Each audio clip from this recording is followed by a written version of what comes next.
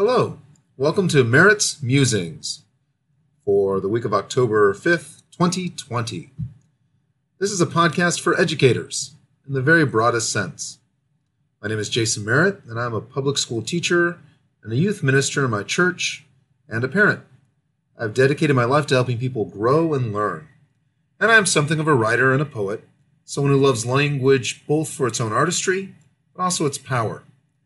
In this podcast, I'm going to explore some of my informal thoughts on what it means to be human, especially in the context of being an educator, a minister, and a parent.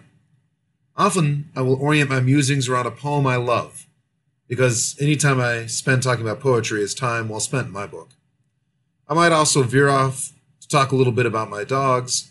If you're not the type of person who enjoys a little random dog talk, this may not be the podcast for you. I invite you to join the conversation. Feel free to write me with your thoughts and feedback. My contact information is on our website, merrittsmusings.buzzsprout.com, and on my Facebook page. And now, this week's episode. This week, I'm reading the poem, What If a Much of a Witch of a Wind by E. Cummings.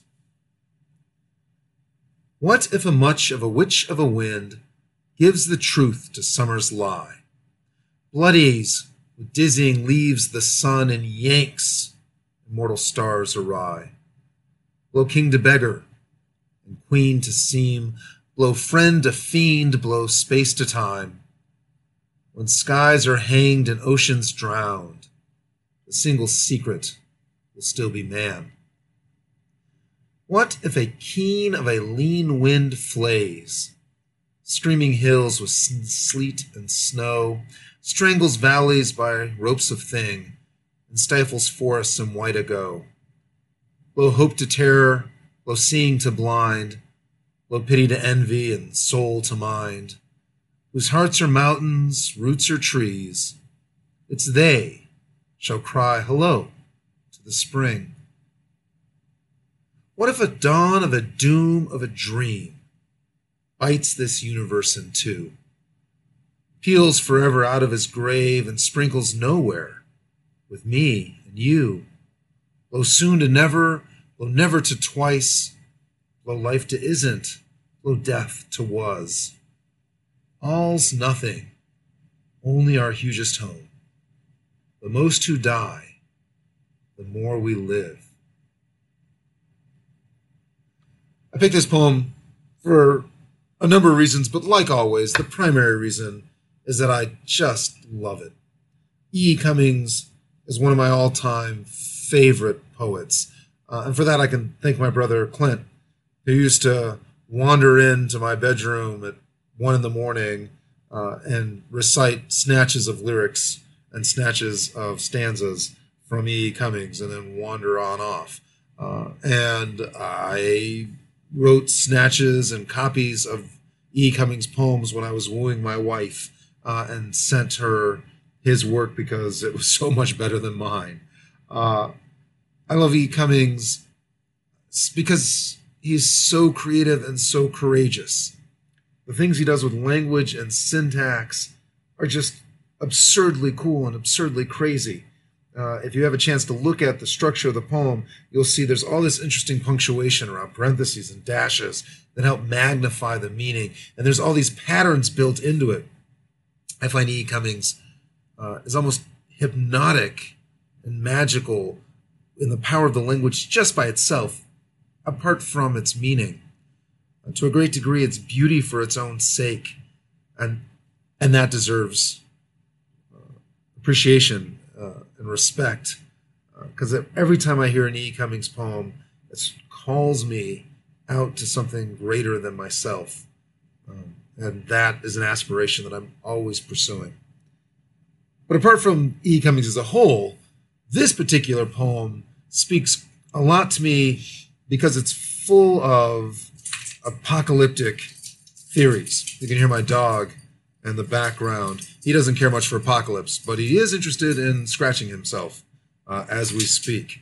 But the poem has a witch of What if a much of a witch of a wind gives the truth the summer's lie? And then it's yanking the stars out, and it's bloodying the sun, and then it's got a wind that is strangling valleys, and then finally in the last stanza, we're biting the universe in two and exploding it.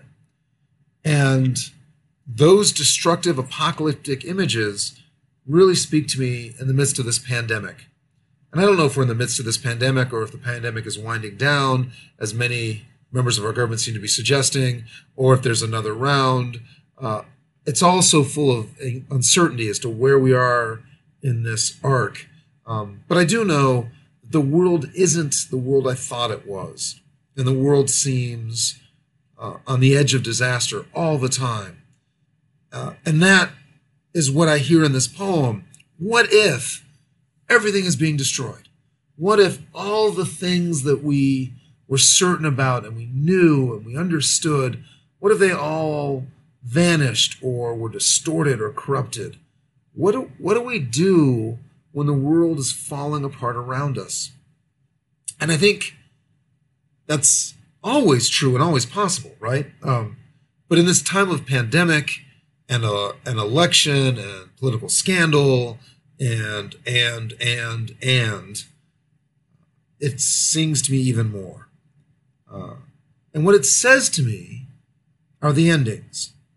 So we're blowing king to beggar and queen to seam. We're taking our friends and making them fiends. Everything's being destroyed. The skies are hanging, the ocean's drowned.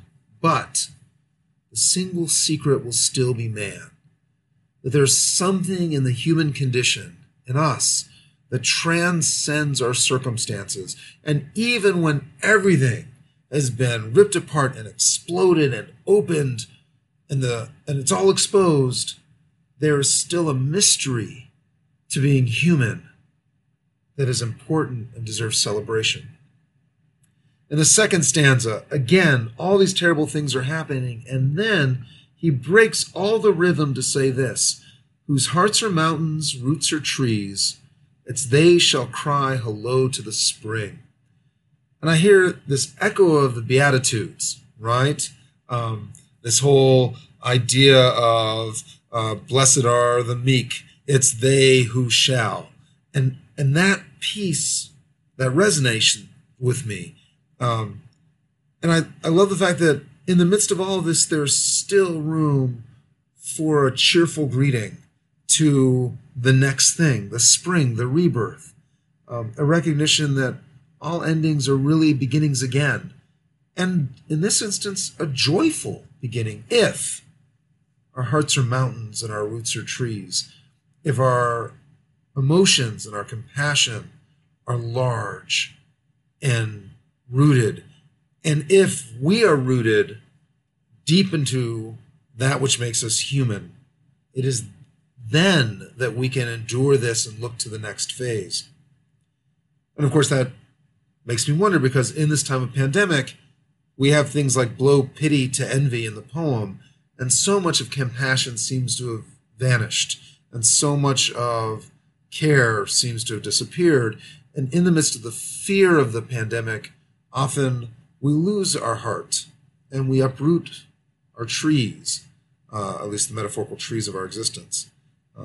But if we can resist that, then there's an opportunity to cry hello to the spring. And in the third stanza, we finally get, after everything has been destroyed and never destroyed twice, we find out that in this nothing, we have a home. That this uncertainty is our uncertainty. It is our place. Our place isn't certainty. Our place isn't control. Our place is in the midst of confusion. And in that, those of us who die, the more we live. And again, I hear all of those New Testament admonitions from Jesus reminding us that giving up our lives, losing our lives, is how we find them. That to remove the focus from ourselves and to think about others is the path to real success. So when I think about all of that, I find this disturbing poem full of tremendous hope, full of tremendous promise, and that brings me back to teaching. Because in teaching, we're always sort of at the edge of disaster, right? Every lesson plan could go wrong, and all it takes is one or two students to be in that place where they need to derail things to show that they're powerful, where they need some way to express their anger, and you or the other students are convenient because the people they're really angry at aren't available for them to express. And all it takes is just a little skewing, and your great lesson plan, your great day goes haywire, right? I had a mentor teacher who said teaching is bullfighting. It's creating art with something that'll turn on you at any moment. And I love my students, but I recognize that they are not always in control of themselves, and their best selves hide often, and their worst self sometimes comes out to play, and I have to live within that world, right? But going back to this poem, the single secret will still be man. I think the greatest power and joy of teaching is the fact that there are deep truths and mysteries in the human condition. And as an English teacher, I get to live in that space. And there's no greater joy than my discovering something real about my students, but even better, when I can structure something so that they can find something real about themselves. When in the midst of all their confusions of adolescence, they can find an anchor, find a root, find a mountain inside of themselves that is real and solid and will resist all of the apocalyptic pandemic destructions around them. Those things can be found. And where I think they are found is in each other. The most who die, the more we live. It ends plural. And I think that's where the truth really is. Our identity in this world, in the physicality of this world, is subject to the changes of physicality. But our identity that's found in each other, that, although it changes, has a core of reality that is meaningful. And in the end, all excellent teaching, is about establishing relationships that create the opportunity for truth, right? And perception and reality. And that is, I think, where we tend as teachers to lose ourselves.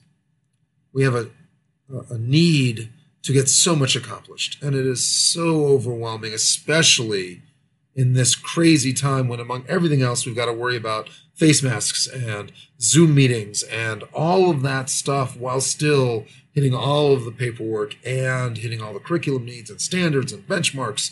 Yeah. All that's true. But that's not the real truth. The real truth is our job is to form a relationship with our students and encourage the students to form relationships with each other so this magical thing called learning can happen. And it only happens in the web of relationships. That's it. That's all there is. Everything else is ancillary to that core piece. And if we can focus on that, the strength of a relationship that can endure, then perhaps we can survive even this crazy pandemic time and thrive in it.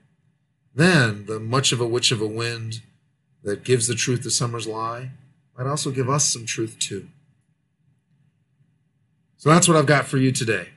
A poem full of dread that ends up also being full of hope, just like I hope your world that might be full of dread now still has a tremendous amount of hope buried inside of it. Take care of yourselves. Take care of each other.